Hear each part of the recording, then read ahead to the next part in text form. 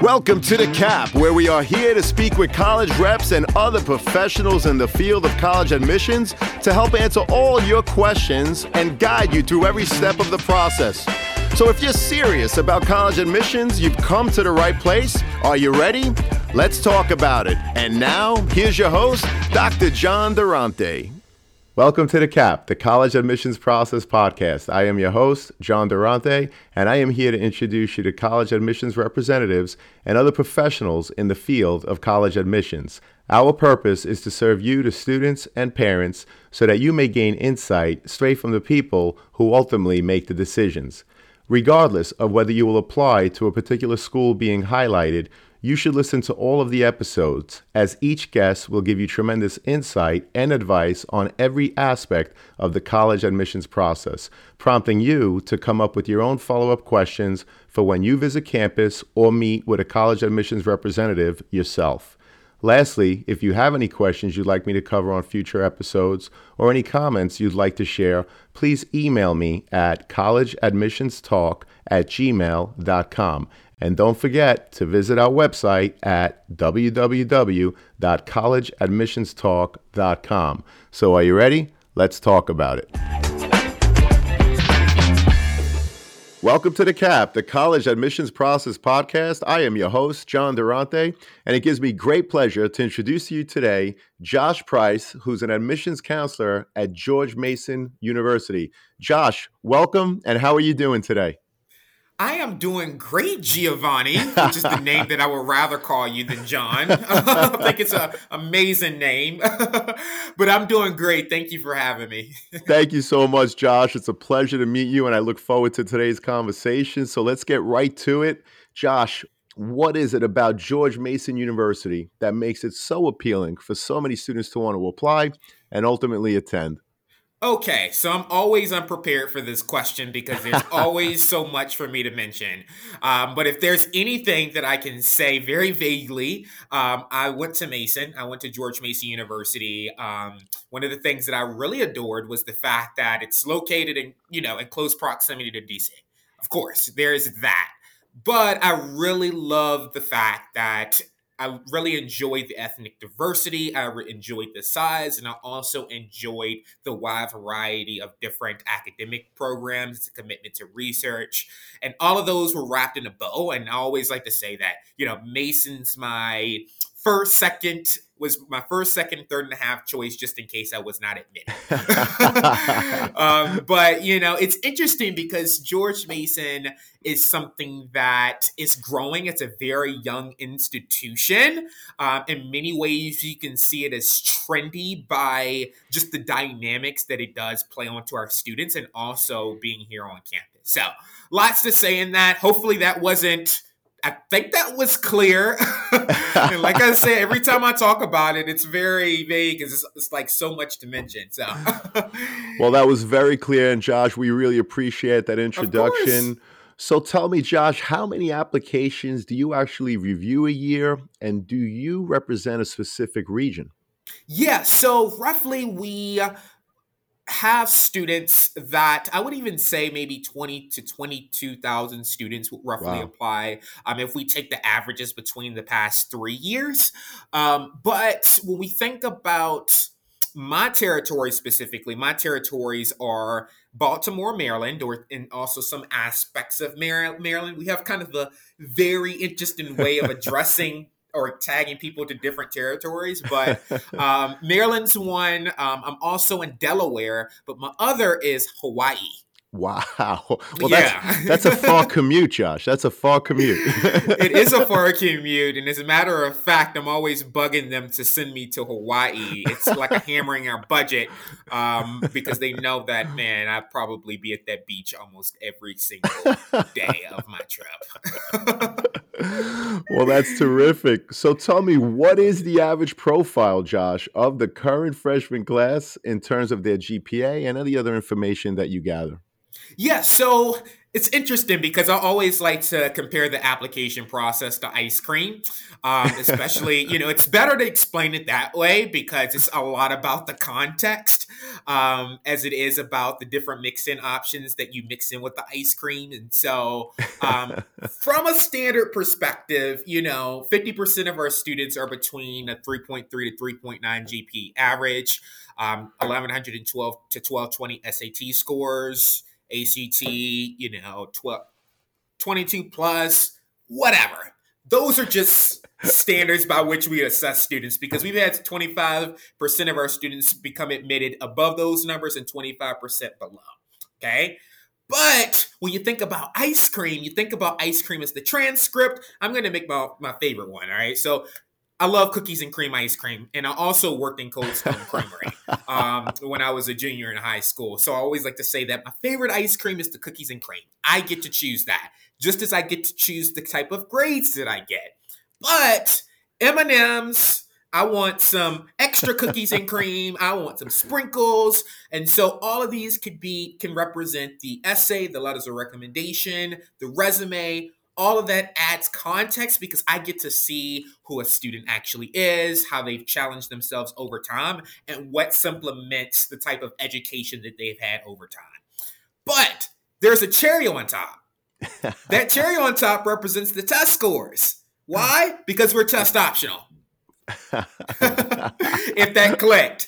But that's just kind of a good way of just kind of just talking about our admissions profile through ice cream. That's the best and easy way for people to remember. It's kind of silly too, but I like to, what better can you do with silliness? So nothing silly about it. Is a great explanation. And by the way, Josh, I love cookies and cream as well. So there you go. Love it. Yes. So Josh, speaking about the application process, what advice would you give a student if they fall lower than that current freshman class's mid 50%? Great question. So when we're looking at applications, we're always looking for reasons to admit a student, but we're also taking into consideration the type of curriculum that we have, and we want students to be successful while they're here at Mason. And so sometimes the best option for students is to go attend a community college. I mean, we have in the area pretty much one of the largest community colleges within the nation, I would say.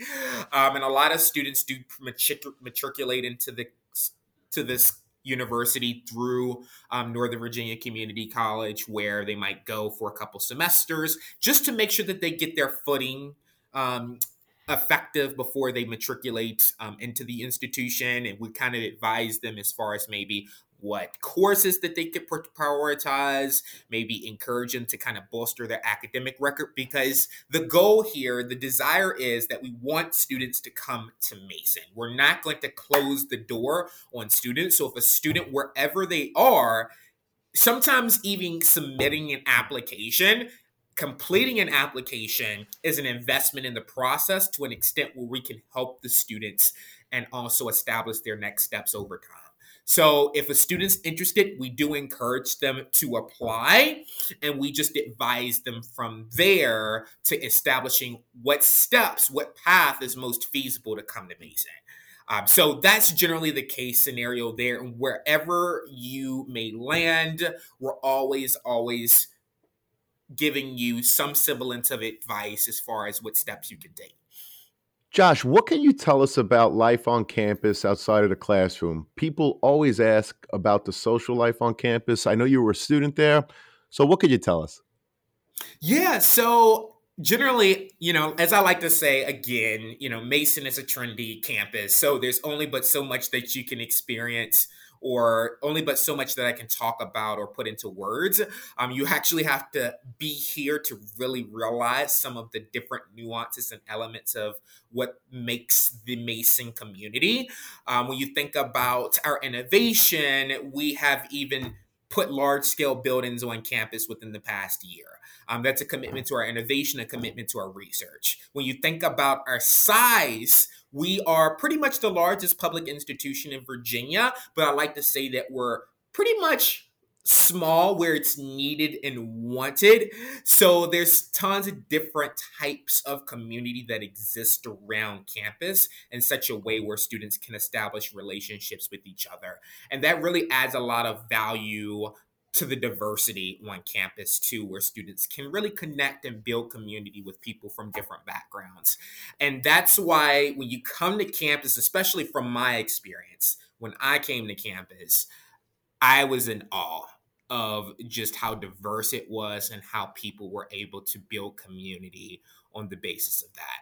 And so, yeah, there's a lot that I can say in that range. You also have a commuting population. You're, building relationships with people who are adult learners. You might be in a classroom with people who might even have a bachelor's degree already or a master's degree or coming straight out of a community college. And I think that diversity of knowledge brings a lot of value to a student's academic experience. And that's what we really, really appreciate about just our community here at Mason. Academically, socially, we have it.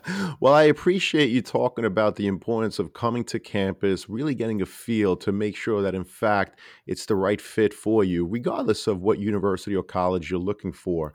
So, Josh, do you conduct on site interviews with prospective students at George Mason? And if so, what advice would you give a student preparing for their interview? And again, this could be in person or virtual.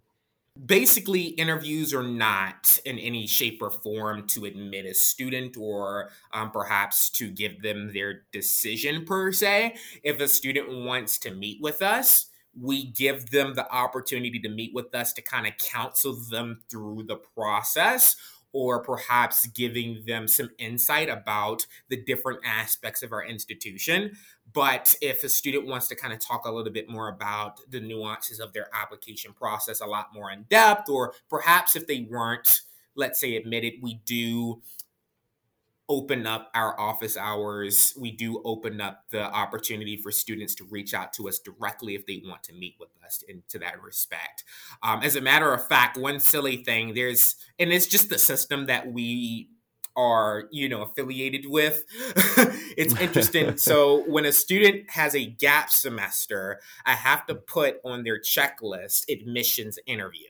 They don't have to do an interview. They just have to reach out to me via email. And that basically lets them know that they have to submit a resume to showcase what they've been doing during that time when they haven't been taking college coursework. So it's just basically like, hey, what you been doing during this period? Like, were you,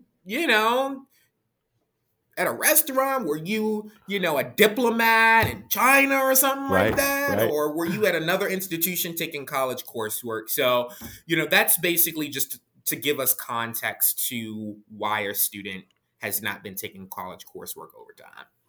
Understood, and I appreciate that explanation. Josh, what are the different options that a student has to apply to George Mason, and could you explain each of them? In other words, do you offer early decision, early action? Obviously, there's regular decision. Any insight that you could give us, we'd really appreciate it. Right. Yeah. As a matter of fact, if there's anything that you can take from the admissions process at Mason, you got the ice cream made. All you need to know is that November 1st is the early action deadline. I mean, if you ignore everything that you take from me, just remember that. And why do I emphasize that? It's because you have all the way till May 1st to make a decision. It's an investment in the process. We give students time to make decisions regarding their financial aid. And also, if students apply by their deadline, they get automatic merit-based scholarship consideration. And so, hey, if you are interested in applying to Mason, then apply. You might even get a good deal off of us if you do. So just ensuring that you keep that in mind. And if you need more, if students do need more time to put down, let's say, an application fee or something like that, we have the regular decision deadline. That's generally February 1st. But if students have even a little bit of interest, it does not hurt to apply by the November 1st deadline. And one thing that I can say, they can apply through the common application, which makes that even much more easier, or they can apply through our university application. And within whatever they decide to submit, like I talked about ice cream, we're very, very flexible with the process. As a matter of fact, I'm very hungry for ice cream right now, and it's about 11 o'clock in the morning. I don't know why on a Monday. Well, thank you so much for that, Josh. I know that George Mason is test optional. However, can you share the percentage of students that apply without actually submitting test scores? This is a question that's been coming up again from students and parents. So anything that you could share would be greatly appreciated. That's a good question. I don't know. But from a qualitative experience, we do have lots of students that reach out to us almost every day who inquire to change their test scores from us requiring test scores to score optional. We have no problem with it whatsoever. Like I said, it's a cherry on top. If it's not there, we don't recognize it whatsoever. Many students just feel that it will benefit their application, but there's no problem whatsoever if they don't decide to submit their test scores. And our students, especially the applicants who apply to Mason, they recognize that, they notice that, and we make it very clear within their application process that they don't have to submit them. And so when you think a lot, if when you think about that context, we do have loads and loads of students that do apply without test scores. But like I said, if you feel that it's going to benefit your application, go for it. But if not, that ain't something we, are too phased about. Understood. No, I appreciate that. And what are some examples of college essays that really stuck with you? In other words, when you read it, you thought, this kid needs to come to school at George Mason University. Okay, will it basically offend people if I did not talk about how COVID's been a big essay trend? I have read a lot of essays involving just how much of an effect mentally, psychologically, physically, economically that the pandemic has had on students and families. It's been a whirlwind of stories that we've learned thus far and how much that's impacted students. And that's why I think that from a broad range of admissions offices or higher, even institutions of higher education, thinking about the students by which you're recruited, I think that this has played a big, big role on just the demographics and students from all over who do aspire to get a college degree, who aspire to learn. And I've run into so many different stories about just the challenges that they face with just the virtual environment, the connections, just, the families, or maybe it's grandma or grandpa who have passed for some time. Lots of this, it's, almost tears me up almost every essay. It's a very heartwarming experience, but if anything, that's been some of the things that's really filled the college essays. Because, I mean, if you're virtual, what better way to explain your perseverance? What better way to explain how much, something's had an impact on you than just the pandemic in itself? So that's one thing. Of course, there's other things that where people talk about just relatives who have inspired them over time, or perhaps just the extracurricular activities that they've been involved in, the challenges that they might have incurred, and how that's built them over time. And one thing that I love is when students grow from challenges, not just from the situations that they find themselves in, or the systems that they find themselves in that systematically lead them to success. I love hearing a student story where I say this in a very positive light. I love a story where there's some struggle involved. I love a story where a student has transformed. I love a story where, it inspires me. It sticks close to my heart. That I want to make the most of the amount of essays that I'm reading, because I'm reading a lot. But I do encourage students to take advantage of that and really pull in just those things that spark a lot of passion out of someone's heart in that respect. So, yeah.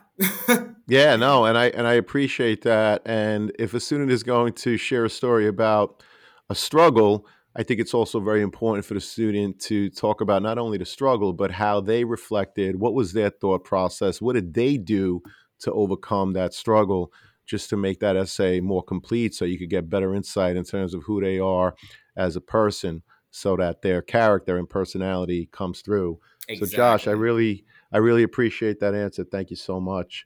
In terms of teacher letters of recommendation, what are you looking for to help you get a better picture of the candidate? And again, are there any other examples that you could share with us? You know, a sneaky thing that I love when letters of recommendations are written. I love when a teacher can speak to how a student was within the classroom, how they engaged. I love it when counselors talk about the relationships and how students have pretty much overcome certain hurdles over time, how they've achieved over time. Those are things that I love because there's only but so much that you can talk about in an essay. There's only but so much that you can present to us with regard to the numbers, which whether it's the GPA or even the test scores. But to speak to what a student was like within the classroom is something that we do not see on the application. So that's something that we really, really enjoy. And when the student does apply, if we do strongly encourage them to have letters of recommendation from teachers and counselors to see what those relationships were like in the process. So just ensuring that that's kind of a good dynamic there and seeing what someone else's perspective is something very valuable to our review. Thank you so much for that, Josh. I really appreciate it. And Josh, in terms of the overall college admissions process, how often should a student visit the campus? And do you keep track of such things? And of course, what else could students do to show their demonstrated interest? Yeah, which is a very, very, very big part of the process, which I think a lot of students or families can tend to underestimate. Engage, come to campus. If there's ever any trouble involved, reach out to us. We always have suggestions as far as where students can stay, logistics, circumstances. We want students to be able to come to campus, but we're always showcasing different virtual on campus event opportunities, whether it's an information session, whether a student comes to let's say a junior visit day or a spotlight day, which is pretty much an opportunity for students to learn about the different stakeholders around campus, talk, build relationships with some of our more academic units, pretty much connect more with the students to really understand what the student experience is like. And coming to these events, the more and more you come, the more and more you're exposed to so many different things around campus. As a matter of fact, I came to Mason's campus twice when throughout my admissions process when I was a senior in high school. And there were things that I learned, I mean, in massive amounts every single time that I went. So just taking into consideration engagement within your application. And we are always, always, always, always encouraging students to attend our two big, large scale events every semester, one including the fall premiere, which is an event, an opportunity for prospective students to attend to kind of learn more information about the institution. We feed them, we, network with them, we do all kinds of fun stuff, and a lot of that is equalized towards our spring preview event where we showcase a lot of different student organizations around campus as well. So lots of fun to be had when it comes to engagement, and what better campus, what better way to do that than to spend your time when such, an innovative campus is Mason. Well, thank you so much for that, Josh. I appreciate it. What kind of scholarship opportunities do you offer for academic achievement? And does a student have to apply separately for any of these offerings? Yeah, so we offer a variety of different scholarships. They come with different names, and I would say it's hard to answer because they're changing every academic year. And generally, if a student does, like I say, apply by the November 1st deadline, they do get that automatic merit based scholarship consideration, but amounts do vary. I mean, we are basing it off of the context in their application, how they challenge themselves over time, and so we're divvying things up that way. Now, What really helps a student when it comes to need-based aid, especially when things get more serious with the application process in January, is ensuring that a student has filled out that FAFSA, and that FAFSA opens up for students to fill out on October 1st. So we really motivate students to get that done because that gives our office, alongside the Office of Financial Aid, a way for us to navigate which financial aid opportunities are most effective. So that's very, very, very important. And it's opposite. A student who kind of follows the process that way is opposite to me. I got the FAFSA done a month before my academic year started. Ended up bugging the financial aid office to ensure that everything was in place. I got the right amount of aid. Why? Because I was a first generation college student. I did not know anything about the admission process. The financial aid process as much. So I do encourage students to get that in because it saves you a lot of pain in the process, and it cools you down in July when you start to see those fall bills posted. So making sure that students get the FAFSA filled out, taking advantage of the application process. But on another note, engagement from even a micro level. We talked about the macro level where students come to campus, but the micro level of just engaging with your admissions counselor, talking about, how much you're interested in Mason, and some of the challenges that you've overcome over time are pretty much very, very effective in that approach. And that's why, that kind of answers the interview question a little bit. Sure. It's not that we promote interviews to people, they promote them to us. And that's how we get to build relationships with people over time. So hopefully that answers the questions, but from a very simple standpoint, amounts do vary.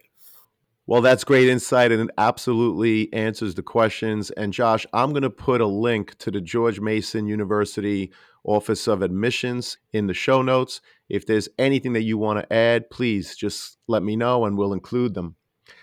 Lastly, Josh, what are the top 3 pieces of advice you would offer prospective students and their parents who are starting the process now? Great question. So, the main thing that I love telling students is just take it one step at a time. Understand, just kind of think of it this way. Sometimes it even starts with building relationships with your guidance counselors, your teachers, because they went to college. So they kind of have some understanding of the process themselves. And sometimes if they don't want to help you, if they're too busy, bug them anyway. You want to go to college too. You want to be successful too. So pretty much connecting with your resources at your institution, taking the process one step at a time. For Mason, we try to make sure the process is as clear as possible, and just to explain things more generally through the lens of our application process. Our applications open up at the beginning of August. It's basically a form that you're filling out. Of course, there's an application fee. We also offer fee waivers for students who have maybe free reduced lunch or college board fee waivers, so that might cover that indeed. But generally, all you need to do is fill out the application. And even if you don't know what you want to write in your essay, you can just submit the application and just submit the essay as supplementary material afterwards. The main thing is ensuring that that application gets submitted, ensuring that you do make sure that you write that essay. You don't have to submit test scores. And if we can get that transcript, that's why it's a lot of communication that you have to have with your guidance counselor through the process, is just making sure that the appropriate documentation gets to a school.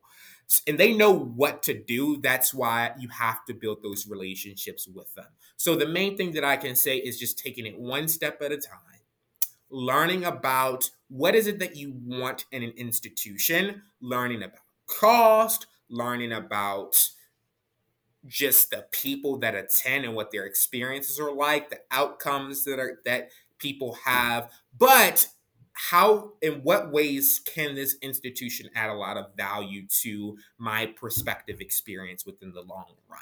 And that's why attending an institution, asking questions is very important. And one thing that I love saying is that I don't care how simple or sophisticated the question is, ask the question. I always ask the most sophisticated questions possible. People always ask me what I meant, so I can understand if you do have a hard time asking questions. Just please make sure that you are not leaving out anything. I want to make sure that even myself as an admissions counselor, I can be as much of a resource as I can in that way. So just taking it step by step, not trying to overload yourself with anything, because if anything, I want you to enjoy your senior year. I want you to be able to focus. It's a finish line. Sometimes seniors kind of back off. I remember in my senior year, I had students right behind me who kind of, relaxed a little bit. They were like, I was admitted into college. I don't have to do too much. But no, there's a finish line to be crossed. There's still stuff left to be learned. So just ensuring that you can focus on your coursework is going to be very, very crucial to just the foundation that you build for your success going forward. So don't slack. Get to it. Well, Josh, I can't thank you enough. Those are tremendous pieces of advice and great insight. It was an honor and a pleasure to hear so much about George Mason University and all that you offer both inside of your classrooms and beyond. Of course. I really appreciate you being here today. Thank you so much, Josh. Thank you so much, Giovanni. Or John. Or John. Thank you again. Of course.